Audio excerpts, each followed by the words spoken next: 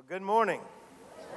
It is good to see all of you. Thank you for being here with us on this beautiful Sunday morning. I guess it's the fifth Sunday of the month of July, last Sunday of this month. And wow, where has summer gone? It really has gone by quickly, has it not?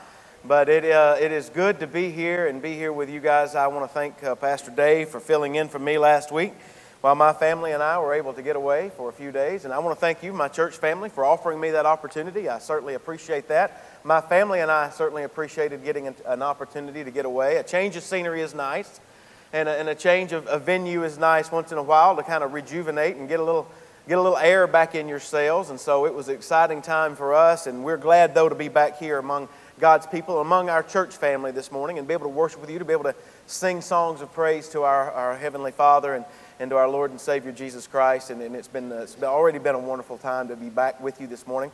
And so we're going to continue to worship the Lord together today by looking into His Word. So if you have your Bibles with you this morning, and I certainly hope that you do, would you please take them and turn with me once again to the book of 1 John.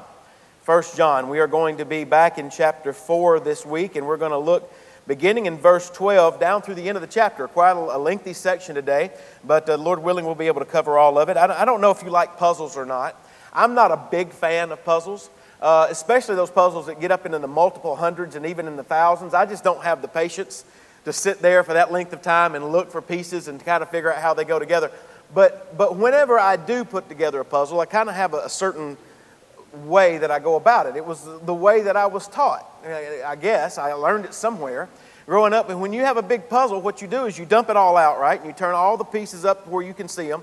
And then the way that I was taught how you put together puzzles, you start looking for patterns. You start looking for colors that match, and you sort of group all of them into little piles. And you look for things that look the same, and you sort of pile them together. And then once you've got your individual piles laid out, then you start looking for the straight edges. And when you find the straight edges, that's what's going to help you be able to frame in the puzzle so that you know where it all goes.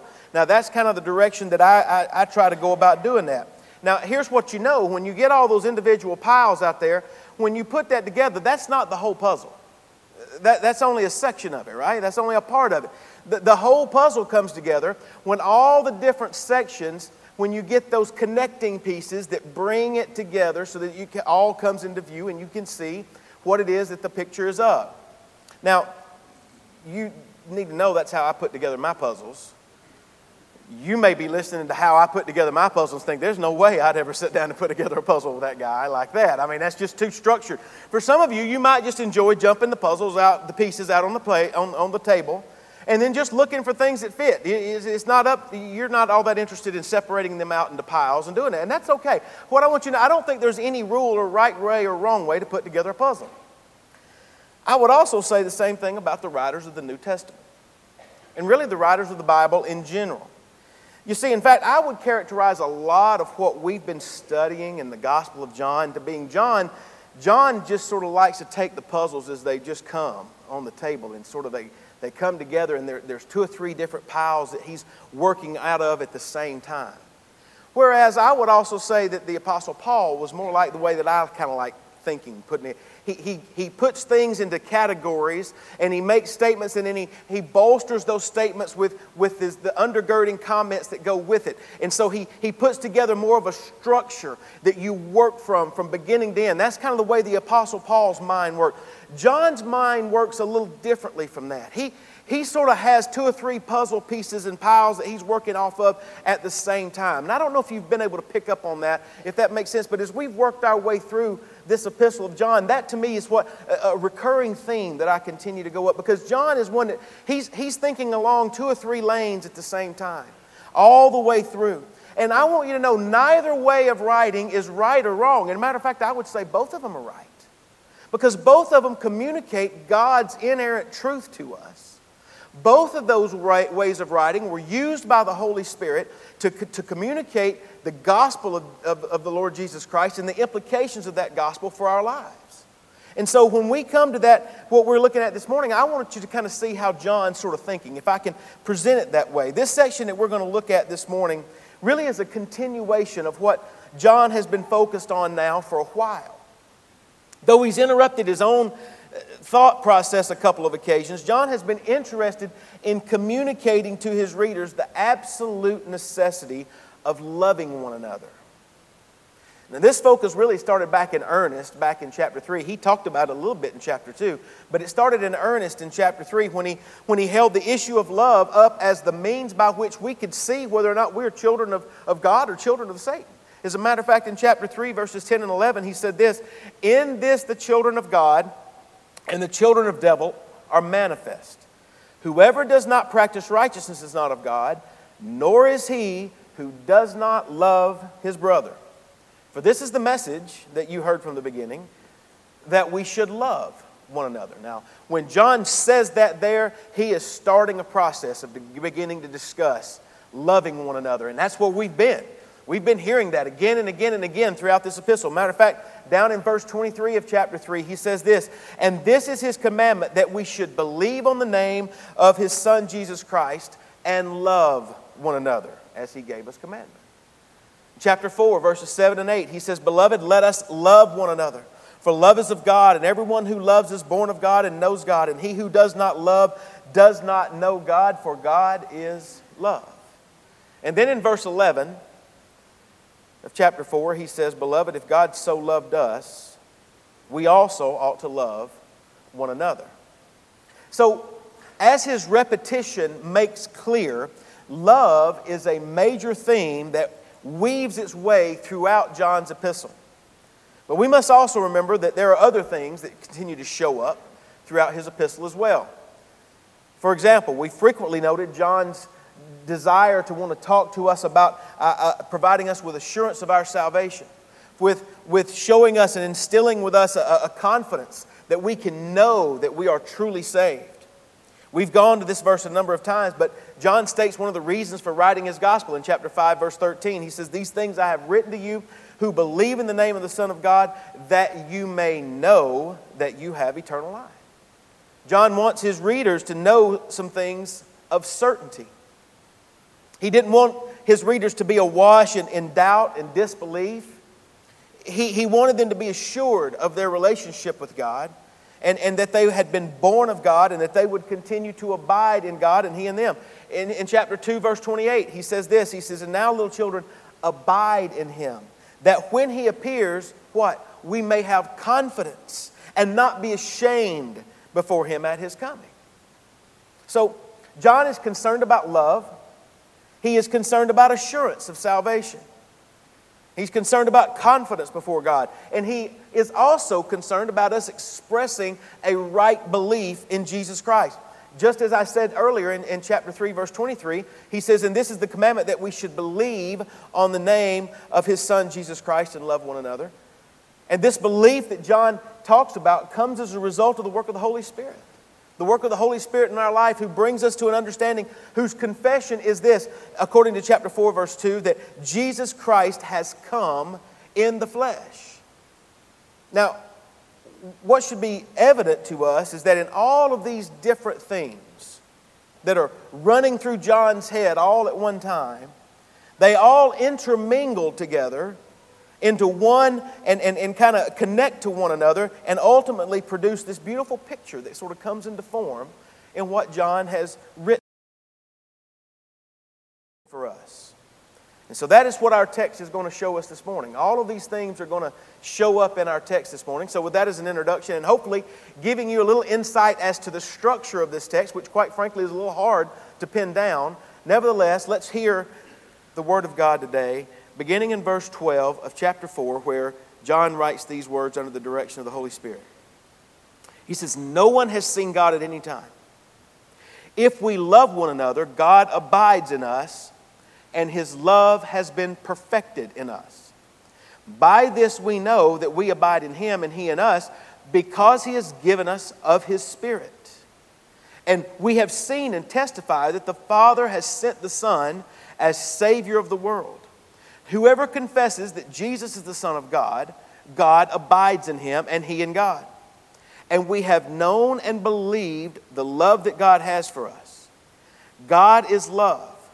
And he who abides in love abides in God, and God in him. Love has been perfected among us in this, that we may have boldness in the day of judgment.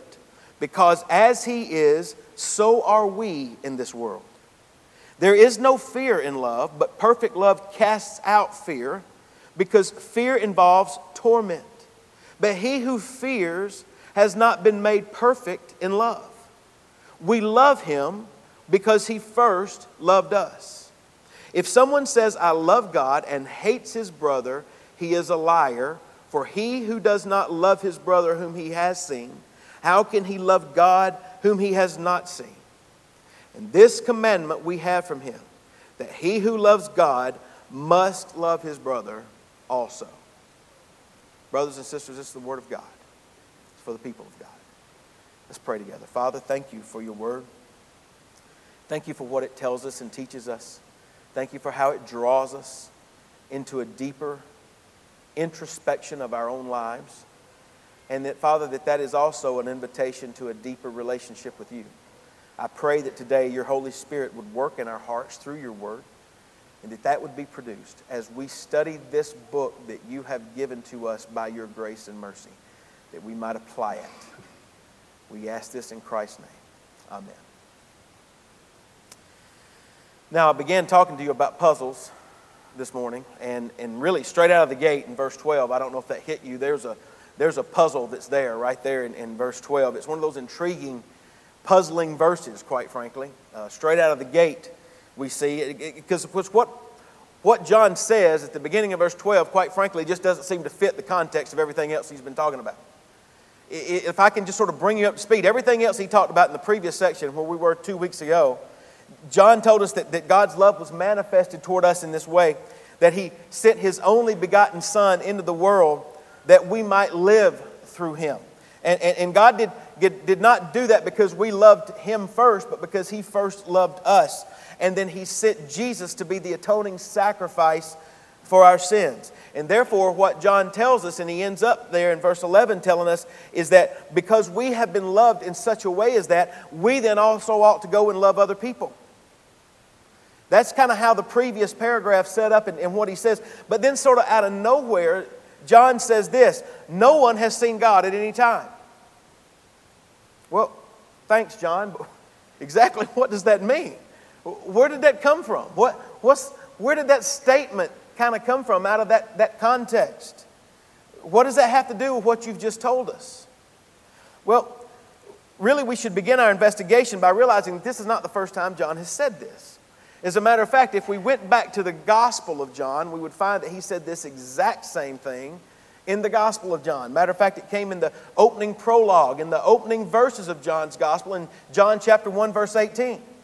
And what he said to us there was this: no one has seen God at any time. But then he amplifies it or brings it out and says this: the only begotten Son who is in the bosom of the Father, He has declared Him.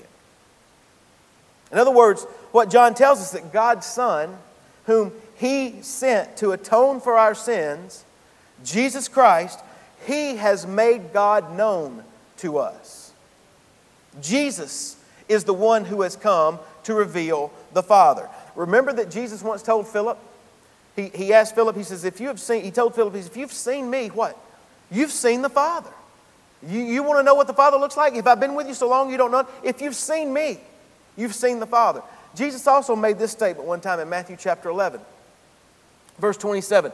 He says, all things have been delivered to me by my Father, and no one knows the Son except the Father, nor does anyone know the Father except the Son, and the one to whom the Son wills to reveal Him. So, what we learn is that though no one has ever seen the Father, Jesus came to reveal the Father to us. But the issue for the believers that John wrote to, and really the issue for us this morning, is this: Jesus has now gone back to be with the Father. He now sits at the Father's right hand. Therefore, if Jesus is gone, and if He is no longer here bodily on this earth, then how will God ever be introduced to the world? How will God ever be known in the world? And it's that question, really, that I believe opens up the reasoning for why John states what he states there, beginning in verse 12. Because you see, although God is unseen, He has never been seen by anyone. He has assured us that He is not to remain unknown. Though He is unseen, He is not unknown. So the question is, how does He continue to reveal Himself to a darkened world? Well, notice the last half of verse 12, because in the last half of verse 12 He says, if we love one another, God abides in us, and His love has been perfected in us. In other words, as Karen Jobes has written, it is the Christian's love for one another, derived from God's love for us, that is revelatory. You see, when you and I love one another in the way that the Bible says that we as believers should, then we reveal God's love to an onlooking world. We've reminded ourselves of this verse numerous times throughout this study. Something that Jesus said to His disciples on the night before He was crucified in the upper room.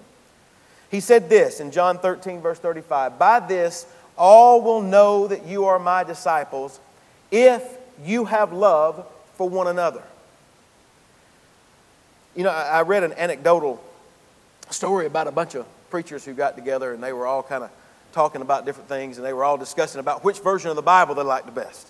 One of them said, I like the King James Version. Another one says, I like the New King James. Another one said the NIV. Another one said the ESV. And they were all bantering back and forth as to the merits of why one was better than the other. And finally, one preacher spoke up and he says, I like my mother's translation the best. He said, she translated the Bible into life, and it was the most convincing translation I have ever seen. That's essentially what John is saying here. Though God is invisible, He is revealed through our lives and through our love for one another. Paul said something similar to the Corinthians. In 2 Corinthians chapter 3, verse 2 and following, he says to them, you are our epistles written in our hearts, known and read by all men. And he says, written not with ink, but by the Spirit of the living God, not on tablets of stone, but on tablets of the flesh, that is, of the heart. There's an old saying that, quite frankly, if I'm just being transparent with you, I don't really like it, but I do like it to some degree. There's an old saying that goes this way, preach the gospel always, and if necessary, use words. Now, the reason I don't like that is because the clear proclamation of the gospel requires words. It is necessary that we talk about the atonement of Jesus Christ. It is necessary that we talk about the virgin birth. It is necessary that we talk about a literal bodily resurrection. It is necessary that we say that Jesus Christ died in your place. People can see our lives, but unless they hear those words, they will never truly understand the gospel. So that's the one reason I don't like it.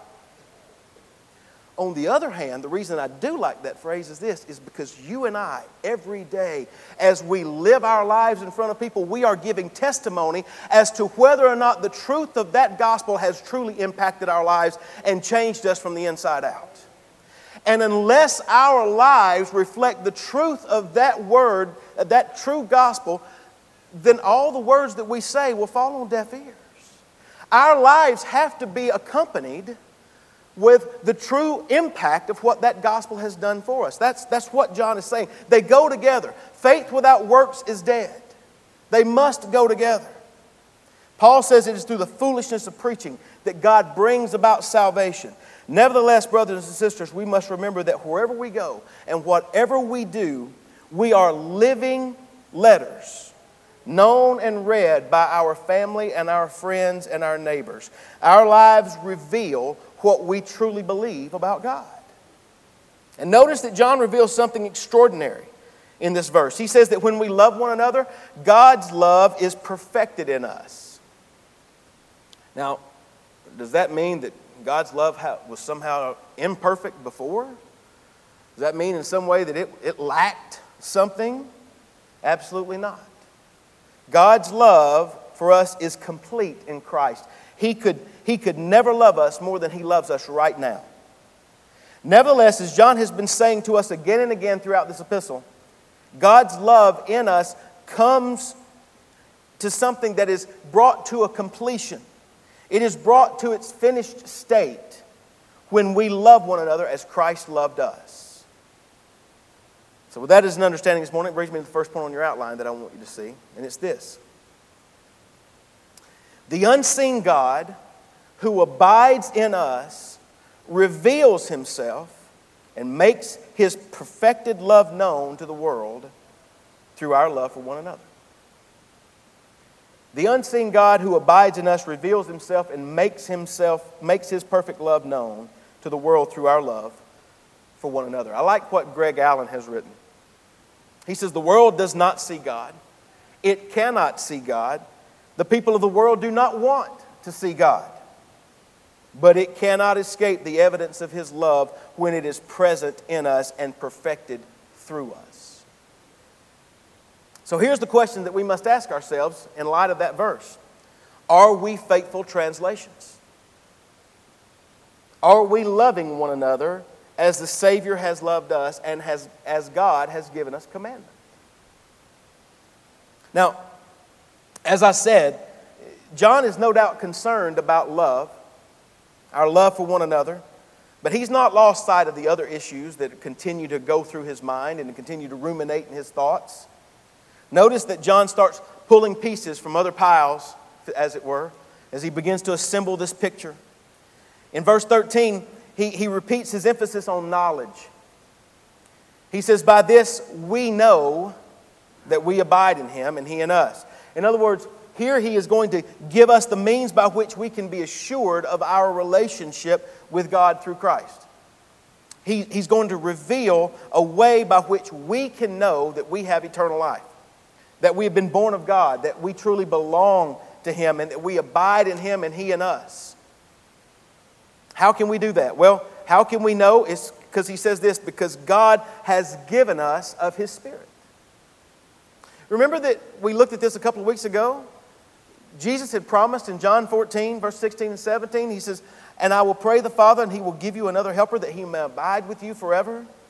The Spirit of truth, whom the world cannot receive, because it neither sees him nor knows him, but you know him.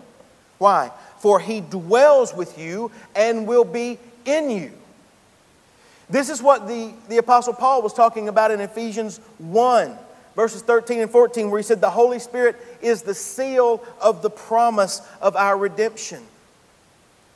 And as we saw a few weeks back, the indwelling of the Holy Spirit is the guarantee. It is the divine proof given to those who truly belong to the community of faith that we abide in God and he in us. And that mutual abiding, along with the work of the Holy Spirit in our lives, is what John's focus remains on here. In verses 14 and 15, he says, and we have seen and testify that the Father has sent the Son as Savior of the world. And whoever confesses that Jesus is the Son of God, God abides in him and he in God.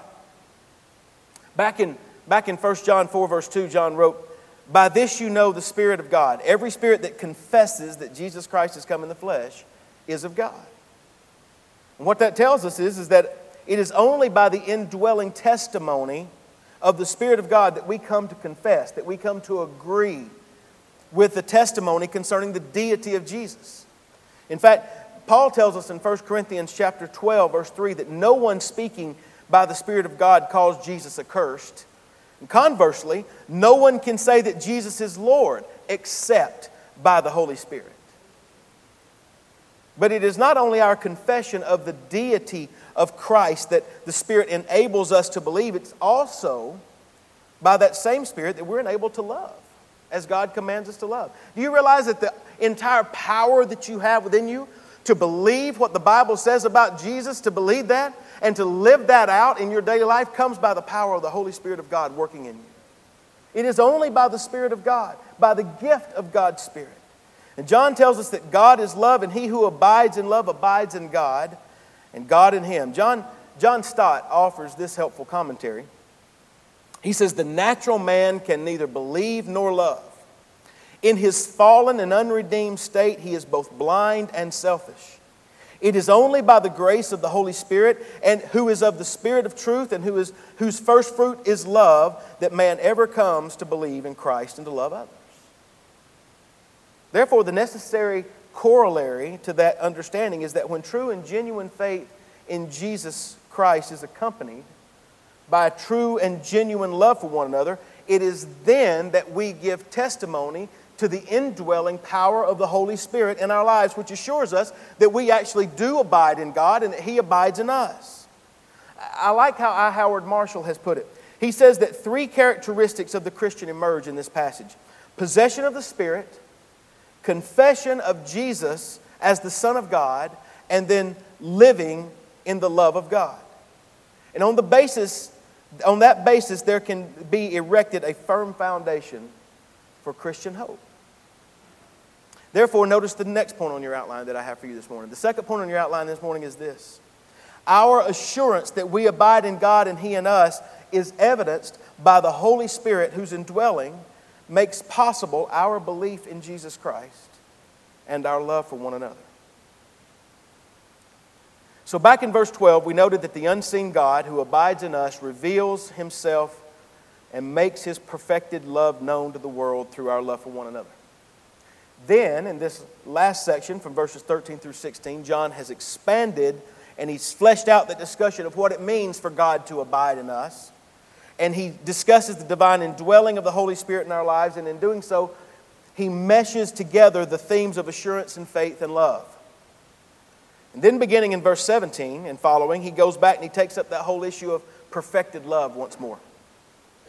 In verse 17, John says, love has been perfected among us in this. And he goes on to talk about our confidence in God. Now, love being perfected, this is not the first time that John's talked about this. He's talked about love being perfected in us when we obey God's word. He talked about that earlier, back in chapter 2, verses 3 and 6. He says, the truth is not, but whoever keeps His word, truly the love of God is perfected in him. Listen, when he talks about being perfected there, he's not saying that God's love is lacking. It's not as if he's got a pitcher there and the water's almost to the top and he's saying with just a little more we can perfect God's love. That's not the image that John is talking about. What he's saying is that it comes to its fruition. It comes to its completed purpose. It makes the full circle that's designed for it to be made when we obey and do what He tells us to do. That's what He told us back in chapter 2. But then He also tells us back in verse 12, as we've already seen, that when we love one another, then we are perfecting it. We're making the full circle. I flunked out of electrician school in the Navy, so you can't believe anything. You electricians can get me later. But one of the things that you do is you break the cycle of the current. When the current's running, you need to have it making a complete circuit.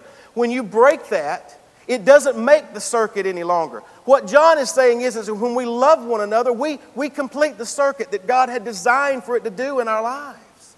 That's when His love is flowing into us. It's to be flowing back out. We're not to be cul-de-sacs, brothers and sisters. We're to be multi-lane highways that when God's love flows in us, it flows right back out to our brothers and sisters. That's what He's told us in verse 12. That's when love is perfected and come to its completion. But then in verse 17, He discusses the perfection of God's love and how it affects our inner selves. John has been telling us all along in this passage, he's been pulling all these different pieces of the puzzle together. And this time he tells us that love is perfected in us when we have boldness before God, when we have confidence before Him. That when He appears, we may have confidence and not be ashamed at His coming, as he said earlier. In chapter 3, verse 21, he says, beloved, if our heart does not condemn us, we have confidence toward God. Later in chapter 5, verse 14, he says, now this is the confidence that we have in Him, that if we ask anything according to His will, He will hear us. And here in verse 17, he says, we have boldness in the day of judgment. That word boldness is the same word translated confidence in those other verses. And so he keeps coming back to this issue. And what John says is that God's love reaches its intended purpose in our lives. It is perfected in us when we experience confidence before Him and we're no longer fearful of the day of judgment. We no longer shrink back from seeing Him face to face. When we can live with nothing to hide and nothing to fear. In fact, John says that if you are fearful in standing before God in the day of judgment, then you do not really understand God's perfected love. Why? Well, because perfected love drives out fear. There's no place for fear and God's perfect love together. In other words, you cannot run to God and desire to be in His presence and at the same time run from Him in fear of punishment. Such things are incongruous with one another. They don't mix. And when we realize, as John says in verse 17, that we are as He is in this world, in other words, that we are as Christ is, then we realize that we are God's beloved children, that we stand before God robed in Christ's righteousness. And because that is the case, we have no reason to fear God. We have no reason to run from His presence. Rather, as He tells us in verse 19, we will love Him. As John makes clear, and as he did here back in verse 10 of this same chapter, the love that we experience is a love that God demonstrates to us first. Our love for Him is a response to His love for us. God loved us first when we were unlovable, when we were dead in our trespasses and sins and without hope in this world. Now, in the oldest manuscripts, this verse simply reads, "We love because He first loved us." The New King James I read for you earlier in verse 15 says, "We love Him." But that probably was an addition at a later time. But either way, it's absolutely right. We do love Him because He first loved us. But we love in general. We love one another because He first loved us. And that carries into the last two verses of this chapter, which says, "If anyone says, 'I love God,' and hates his brother, he is a liar. For he who does not love his brother whom he has seen, how can he love God whom he has not seen? And this is the commandment we have from Him, that he who loves God must love his brother also." What we can deduce from what John says here is that when God's love is perfected in us, we will do as God commands us. We will identify ourselves as belonging to Him, and we will love one another as He has loved us. Therefore, note the final point on your outline this morning. The third and final point on your outline this morning is this: our confidence that we will stand without fear before God in the day of judgment is that He has loved us first, thereby compelling our love for one another. You know, we've seen it again and again in John's epistle that he paints things only in black and white. Back in chapter 1, verse 6, he said that one who claims to walk with God but then walks in the darkness, that person's a liar.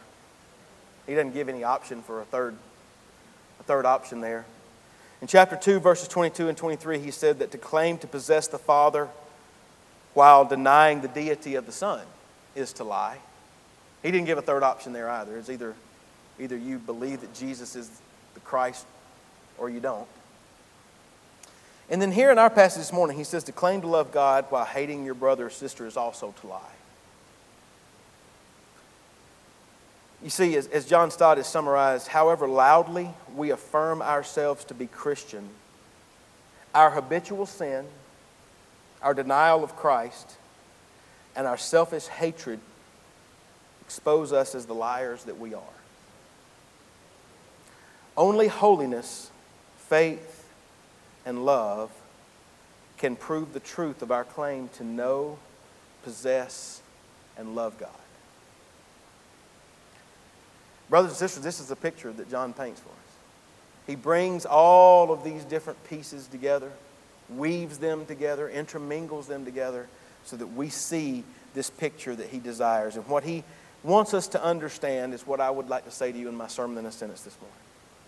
My sermon in a sentence is this: when we love one another as God commands, we reveal His self-initiating, perfected love to the world, which proves that we abide in Him and He in us, and gives us confidence before Him. So, as we look at this picture that John paints, I think it requires us to ask ourselves a few questions. The question we should think about is this: how well am I showing others the love that God has shown me? How well does my life reveal God's love to others? Am I really abiding in Him and He in me? Is my relationship with God such that I'm not running from Him in fear, but rather that I can come before Him with boldness and confidence? When others see me, do they see the effect of God's saving work on display in my life through my love for one another? Brothers and sisters, all of these are questions that this text requires us to ask of ourselves. It points us to our love for one another, to our continual abiding in Him and He in us, and to the assurance and the confidence that we have in Christ. Brothers and sisters, this is the Word of God, and it's for the people of God. Let's pray together.